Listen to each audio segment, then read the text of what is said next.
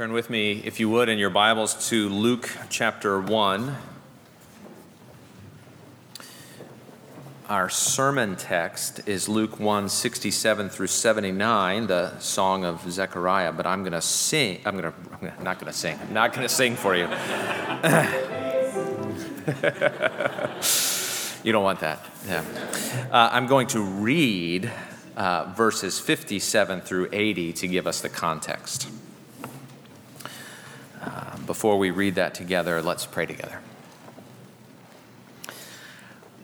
Our Father, we thank you that we can come to you and in your presence laugh and enjoy your mercy and rest in your grace, knowing that our sins are forgiven, that you have done great things for us. And our Father, we pray that you would be with us now as we turn to your word. We pray that you would help us to read and understand and grow more deeply in our knowledge of our Savior Jesus, and help us to rest more fully in him. And I pray that that knowledge and that rest would lead to singing, would lead to rejoicing in what you have done for us in Christ. We pray these things in Jesus' name. Amen. Luke 1, beginning in verse 57. Now the time came for Elizabeth to give birth, and she bore a son. And her neighbors and relatives heard that the Lord had shown great mercy to her, and they rejoiced with her. And on the 8th day they came to circumcise the child, and they would have called him Zechariah after his father, but his mother answered, "No, he shall be called John." And they said to her, "None of your relatives is called by this name." And they made signs to his father, inquiring what he wanted him to be called. And he asked for a writing tablet and wrote, "His name is John." And they all wondered. And immediately his mouth was opened and his tongue loosed, and he spoke, blessing God. And fear came on all their neighbors. And all these things were talked about through all the hill country of Judea. And all who heard them laid them up in their hearts, saying, "What then will this child be?" For the hand of the Lord was with him.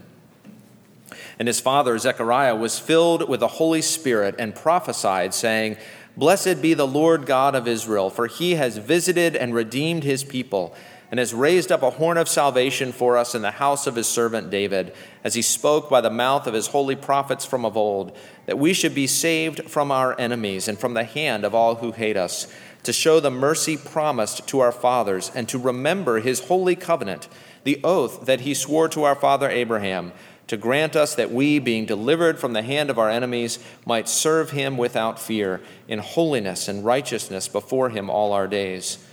And you, child, will be called the prophet of the Most High, for you will go before the Lord to prepare his ways, to give knowledge of salvation to his people in the forgiveness of their sins, because of the tender mercy of our God, whereby the sunrise shall visit us from on high, to give light to those who sit in darkness and in the shadow of death, to guide our feet in the way of peace. And the child grew and became strong in spirit, and he was in the wilderness until the day of his public appearance to Israel.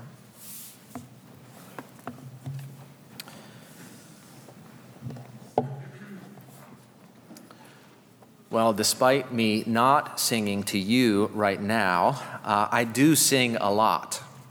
Mostly when no one is around, except my family, much to their consternation. And there is a song for every occasion. There are happy songs and sad songs, songs that make you depressed and songs that pick you up. Love songs and breakup songs, victory songs, celebration songs, redemption songs, and funeral songs. There are all kinds of songs, but not mundane songs.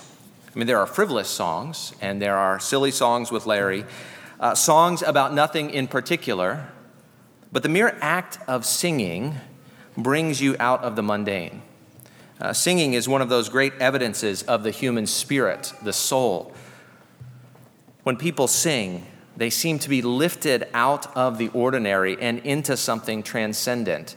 Now, it may be a kind of counterfeit transcendence. That's a conversation for another day. But music itself, to me, seems transcendent. how much more is that true when adversity has been overcome, victory is secured, redemption has taken place, and now it's time to celebrate? Victory songs in particular, songs of triumph and overcoming, are a part of what it means to be human. I read somewhere one of the most recognizable rock songs is the Queen ballad, "We Are the Champions." Songs of triumph grip us. And they reflect something of the character of God, who we are told after he saves his people, according to Zephaniah 3:17, exalts over them with loud singing. We all want something to sing about. And when great things happen, there is something within us that just can't not sing. Now, maybe you're not a singer, not even in the shower. Maybe you don't listen to music or even enjoy music as much as some. That's okay. But music is something in every culture, every time, every place that bursts forth in joy when the odds have been overcome, the victory won, and the prize secured.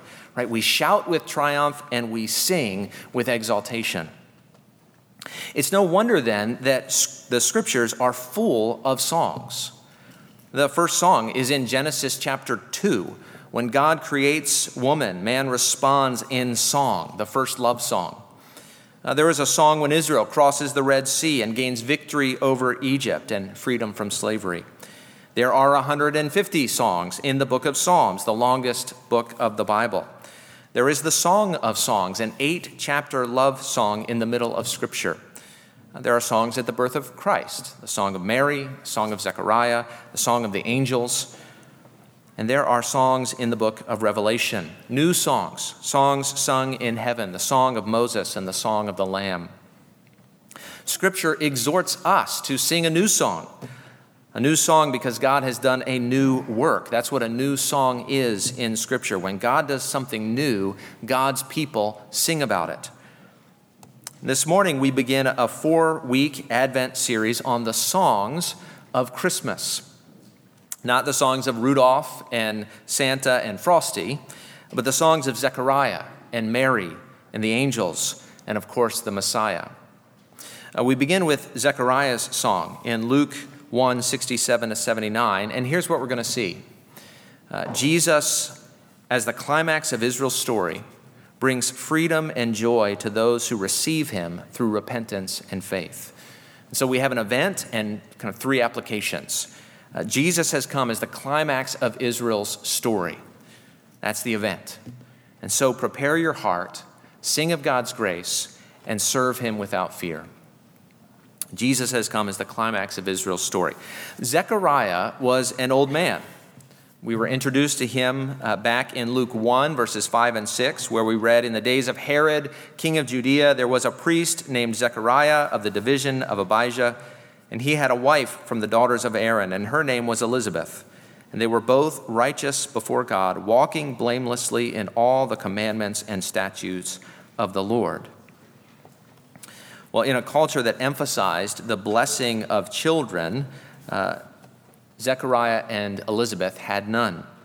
And you can imagine what lifelong barrenness would have meant in that culture. In fact, Elizabeth at one point talks about, Elizabeth earlier in Luke 1 talks about her reproach. There would have been sadness and ridicule, gossip and shame. And he was a priest after all. I mean, you would think God would have given him a child, but maybe they didn't deserve it, people might have thought. Maybe they had done something wrong. Maybe God was punishing them, so the gossip might have gone. And one day, Zechariah's mundane sadness is shattered. Zechariah was a priest, and this day, Zechariah was chosen by lot, by chance. Of course, Proverbs 16:33 says the lot is cast into the lap, but its every decision is from the Lord. So Zechariah is chosen by lot to enter the holy place, to burn incense on the golden altar. The incense represented the prayers of God's people, ascending as a pleasing aroma to God's throne. This was perhaps a once-in-a-lifetime experience for Zechariah, but things were about to get crazy. Zechariah goes into the holy place to burn incense, and there on the right side of the altar appears an angel. Zechariah is scared out of his wits, as any sane person would be when confronted by an angelic being. But the angel tells him not to be afraid, that his prayer has been heard. And you might wonder, what prayer? Here he is, a priest of Israel, offering up the prayers of God's people.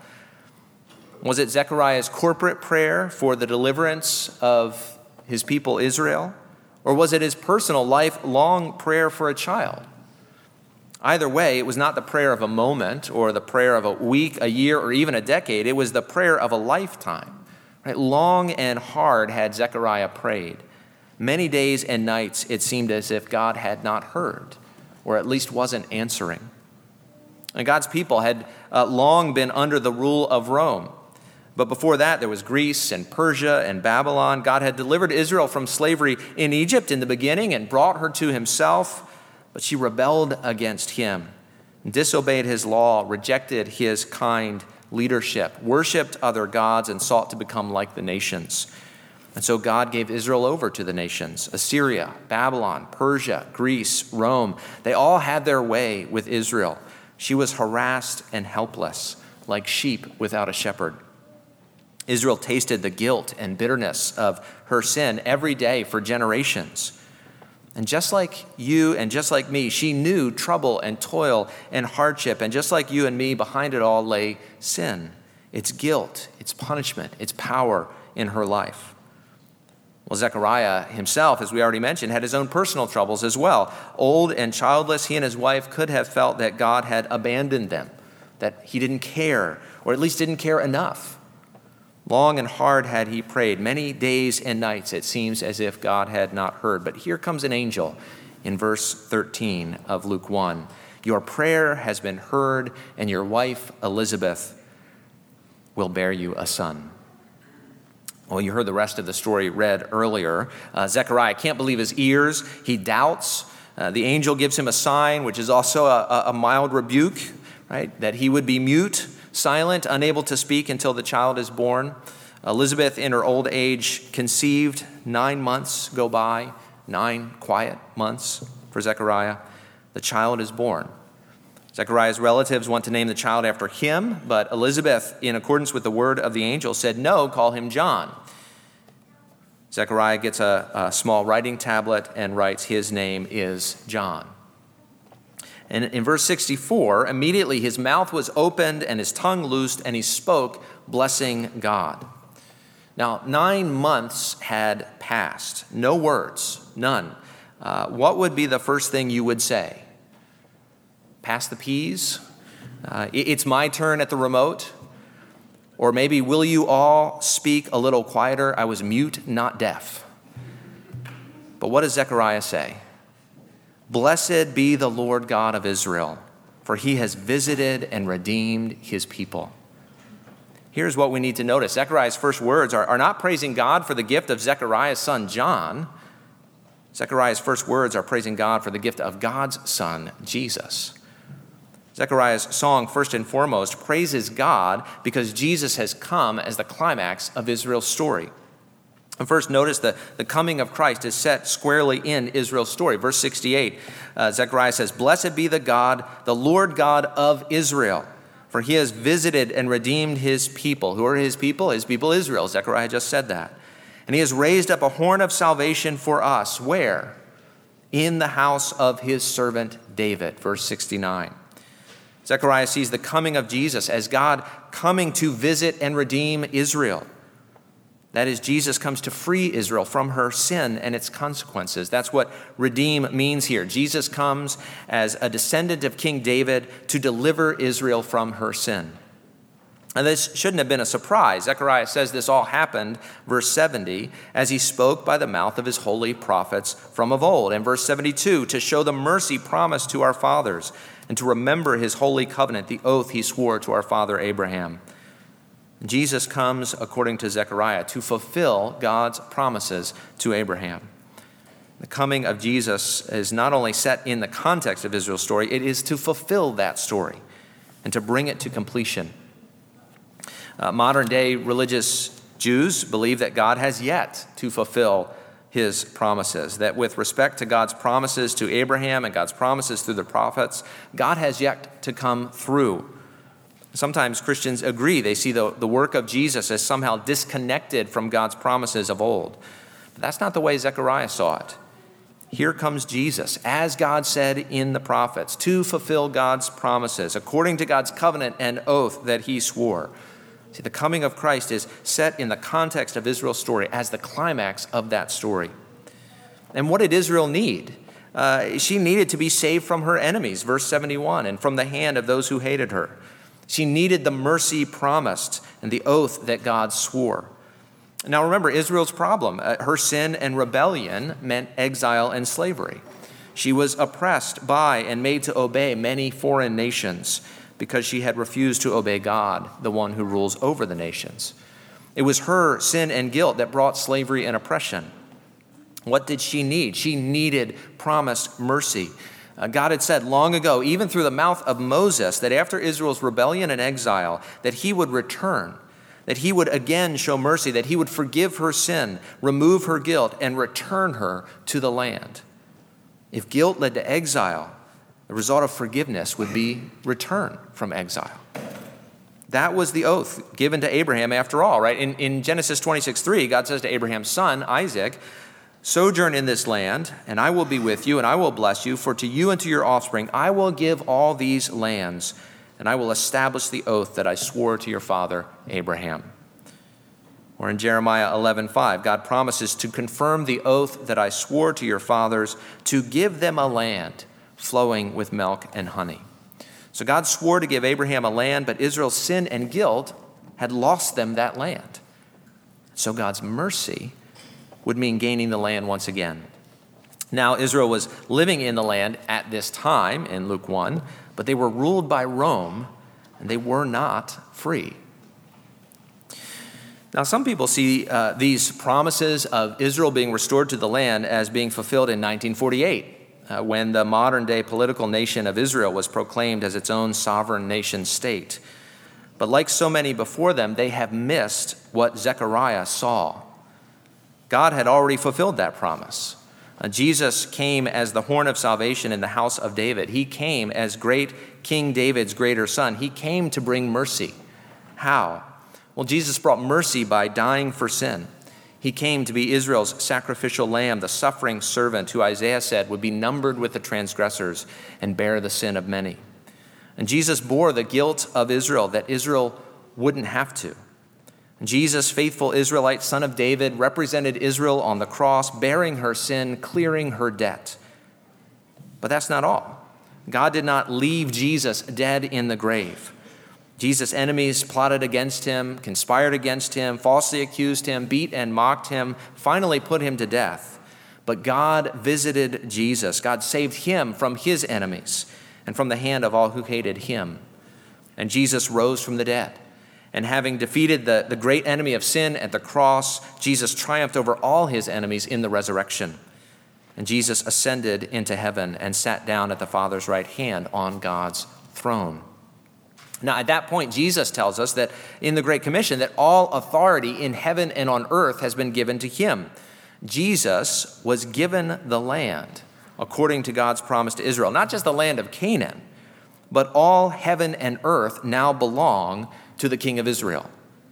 God has fulfilled the oath he swore to our father Abraham. He has given his descendant, Jesus, the earth. It's his. He owns it. It has been given to him. Now, I'm not sure how Zechariah understood all this or how much he knew, but he knew enough to say that with the coming of Jesus, God had visited and redeemed his people, raised up a horn of salvation in the house of David, saved us from our enemies, and fulfilled his promise to Abraham. Zechariah understood more than many Christians do today. Jesus has come as the climax of Israel's story in his death, resurrection, and ascension. And all of God's promises have been fulfilled in him. The only question now is, who will share in his victory? Who will benefit from God's faithfulness to his oath to Abraham? Which brings us to our second point and our first application: prepare your heart. Zechariah had waited a long time to become a dad. But his first words after his son's birth were not, "It's a boy," but "Blessed be the God of Israel." But Zechariah did have words for his newborn son. They begin in verse 76. "And you, child, will be called the prophet of the Most High.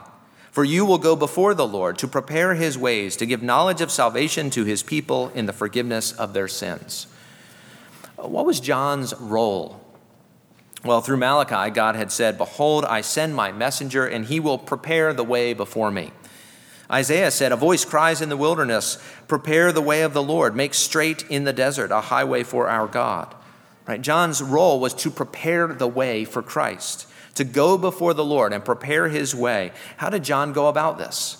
Well, Zechariah tells us by giving knowledge of salvation to God's people in the forgiveness of their sins. That is, to give the knowledge of salvation that consists in the forgiveness of sins. Well, how did John do that? Well, later on in Luke chapter 3, verse 3, John went into all the region around the Jordan proclaiming a baptism of repentance for the forgiveness of sins. See, how is the way of the Lord prepared?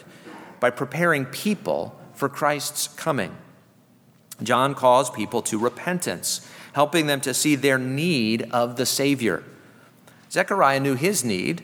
He felt Israel's oppression and slavery every day. He knew they were not living the life that God had for them. He knew his own disappointments and hardships.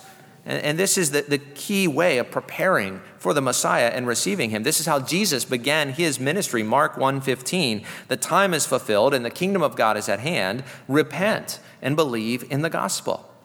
The end of Luke's gospel, Jesus summarizes the teaching of the Old Testament like this in Luke 24. He says, "Thus it is written that the Christ should suffer and on the third day rise from the dead, and that repentance for the forgiveness of sins should be proclaimed in his name to all nations, beginning with Jerusalem." And this was fulfilled on the day of Pentecost in Acts 2 when Peter says, "Repent and be baptized, every one of you in the name of Jesus Christ for the forgiveness of your sins, and you will receive the gift of the Holy Spirit." See, repentance is a key way of preparing for the Messiah and receiving him. The question is, do you know your need? Do you know your need of the Savior? Do you feel the brokenness of this present age? Do you feel that this world is not what it should be? Do you feel the brokenness of your own heart? That your heart tends toward addiction and slavery? Perhaps not of what we think of as addictive substances, but we are enslaved to the things of the present age, enamored with the gods of this age, the idols of our own making, the work of our hands. See, like Israel, we pursue life in the present, and God gives us over to the gods of the nations. And we wake up one morning enslaved to academics or accolades, to instant pleasure or instant gratification or instant applause, or the old masters of money, sex, and power. John, Zechariah's son, came to call people to repentance, to prepare our hearts. Acknowledge the hold this world has on you. Acknowledge the love you have for this world rather than for the God who made the world, for created things rather than for the Creator. This is how we prepare our hearts. We repent of sin to believe in the Savior. We own our sin to receive the Savior. We acknowledge our brokenness and our need to be ready to see his wholeness and all-satisfying sufficiency. We cannot see Christ as the coming king in the line of David until we repent of seeking to be our own little kings in our own little lives. We cannot see Christ as the coming Savior until we repent of trying to save ourselves through our righteousness and works. Repentance is, I think, the forgotten key to the Christian life and to Christian growth. And James put it like this in James 4, 6 through 10. He says, "God gives more grace. Therefore it says, God opposes the proud, but gives grace to the humble. Submit yourselves, therefore, to God. Resist the devil, and he will flee from you. Draw near to God, and he will draw near to you. Cleanse your hands, you sinners, and purify your hearts, you double-minded. Be wretched and mourn and weep. Let your laughter be turned to mourning and your joy to gloom. Humble yourselves before the Lord, and he will exalt you." The inroad into our hearts is made ready for Christ when we humble ourselves, repent of sin, and submit ourselves to God. And John the Baptist came to ready people for the climax of the story. Are you ready for the climax of the story? And if you struggle to know, well, I don't even know what I need to repent of. What sin do I have in my life? Okay, ask God. Ask him to show you. Come seeking his wisdom, his light. And by that very act, you begin to humble yourself before him. Jesus has come as the climax of Israel's story. Prepare your heart. Second, sing of God's grace. It's the point that would be easy to miss. Zechariah's words are not mere prose. And when he is gripped in heart by what God has done, he doesn't coldly recite God's faithfulness in a monotone voice. He sings. Now, it's true, for Mary's song and Zechariah's song, even the angel's song, the text doesn't tell us that they sing. But what we find in Zechariah is quotes from and allusions to the Psalms, Israel's song book, too numerous to mention. It's clear from the poetic style and the echo of the Psalms that Zechariah is singing. Why is he singing? His heart overflows with joy. Psalm 45 verse 1 says, "My heart overflows with a pleasing theme." That's what happens here with Zechariah. His heart overflows with joy in what God has done for Israel, and he opens his mouth and he sings. Out of the abundance of his heart, his mouth speaks, or in this case, sings. Zechariah has something to sing about. God is on the move. God is working. God is fulfilling his promises, keeping his oath, being faithful to his covenant vows. Mercy is being shown. Enemies are being defeated. Sins are being forgiven. Freedom is being found. There is something worth singing about. Has the grace of God so gripped your heart that you want to sing about it? Now, we live in an age where music is primarily something you listen to, not something you create. That hasn't always been the case, of course. But even if so, it's worth, finding music that celebrates the gospel, that will stir your soul. Music where the content, the words, point you to Jesus and his work, and then sing along. Rejoice in God's work in the gospel. Of course, the scriptures exhort us not just to sing, but Ephesians 5:19 says to address one another in psalms and hymns and spiritual songs.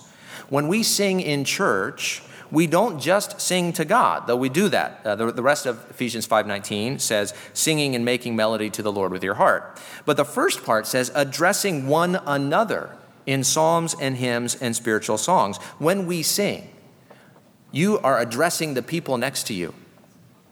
When we sing, we address one another in song. We are reminding one another of the gospel, exhorting one another to rejoice. That's why it's so important that the instrumental music doesn't drown out the congregational voices. We need to hear one another sing in order to obey the command of Scripture to sing to one another. This singing, by the way, is actually a sign of the Spirit of Christ. Notice here in Luke 1:67, we read, "And his father Zechariah was filled with the Holy Spirit and prophesied, saying," and then comes forth this song. Or even if we back up a verse in Ephesians, starting in Ephesians 5:18, Paul says, "Do not get drunk with wine, for that is debauchery, but be filled with the Spirit." How? He goes on to say, addressing one another in psalms and hymns and spiritual songs, singing and making melody to the Lord with your heart. And so pray for the Spirit to move in your heart and sing. Sing to one another, rejoice in God's work. Jesus has come as the climax of Israel's story. Prepare your heart, sing of God's grace, finally serve him without fear. There is a trajectory to God's grace. It's going somewhere. There is a goal, a telos, an end. Zechariah sings about the horn of salvation raised up in the house of David in fulfillment of the prophets, in accordance with the mercy promised to our fathers and the oath sworn to Abraham, that we, verse 74, being delivered from the hand of our enemies, might serve him without fear in holiness and righteousness before him all our days. What is the goal of God's saving work in Christ here? That we would serve God without fear, in holiness and righteousness before him all our days. Verse 78 puts it like this, beginning mid-sentence, "Because of the tender mercy of our God, whereby the sunrise shall visit us from on high," that is Christ's coming, right? The light of the world, the sunrise that visits us. Why? To give light to those who sit in darkness and in the shadow of death. Okay, why? To guide our feet into the way of peace. Right? The goal of God's work is that we should serve him without fear, walking in the way of peace. Christian, if you have repented of your sin and trusted in Christ, the fulfillment of God's oath to Abraham, if you have found mercy in his cross, the forgiveness of sins in God's tender mercy, if you have seen the light of the gospel of Jesus, exposing your sin, but also illuminating God's grace, this is the goal, that you would serve him without fear. Why without fear? Well, because you no longer have anything to be afraid of. God has defeated our enemies in the cross. We no longer stand guilty before our Father. We don't have to serve in terror, hoping that maybe God might possibly accept us. Christ has dealt with that in the cross. We are accepted by the Father. We can serve him without fear. Death itself has been defeated in the resurrection. According to Hebrews 2:15, Christ has delivered all those who through fear of death were subject to lifelong slavery. You don't need to be afraid. Why? Don't your enemies still have power? Sure. Can people harm you? Yes. Can your possessions be lost? Of course. Can sickness have its way with you? It's true. But Paul says, in all these, we are more than conquerors through him who loved us. In light of the cross, we now know that nothing can separate us from God's love. And whatever the present age might throw at us, we know the resurrection is just around the corner. This is our hope. This is our victory song worth singing. Nothing can separate us from the love of God in Christ. As Paul put it in 1 Corinthians 15, death is swallowed up in victory. O death, where is your victory? O death, where is your sting? The sting of death is sin, and the power of sin is the law, but thanks be to God who gives us the victory through our Lord Jesus Christ. And here's the conclusion in 1 Corinthians 15, in light of death's defeat, in light of the resurrection to come. 1 Corinthians 15:58, therefore, my brothers, be steadfast, immovable, always abounding in the work of the Lord, knowing that in the Lord your labor is not in vain. Serve God without fear, knowing that your labor is not in vain. Look, I know what it means to serve God in fear, right? Afraid that my work isn't good enough, or afraid I'm going to fall short, afraid my sin will get the better of me, afraid my work will be fruitless, afraid of what other people will think. But Christ has conquered. Christ has delivered us from our enemies. Christ is even now at work by his Spirit. His promise is his resurrection power will be at work so that your labor and my labor is not in vain. Trust him and rejoice in Christ's cross, in Christ's resurrection, and in our hope of resurrection on the last day, when the last enemy, death, will be no more. Jesus has come as the climax of Israel's story. Prepare your heart, sing of God's grace, and serve him without fear. Let's pray. Our Father, we pray that your gospel, the gospel of your Son, would cause us to rejoice now and always. We pray these things in Jesus' name. Amen.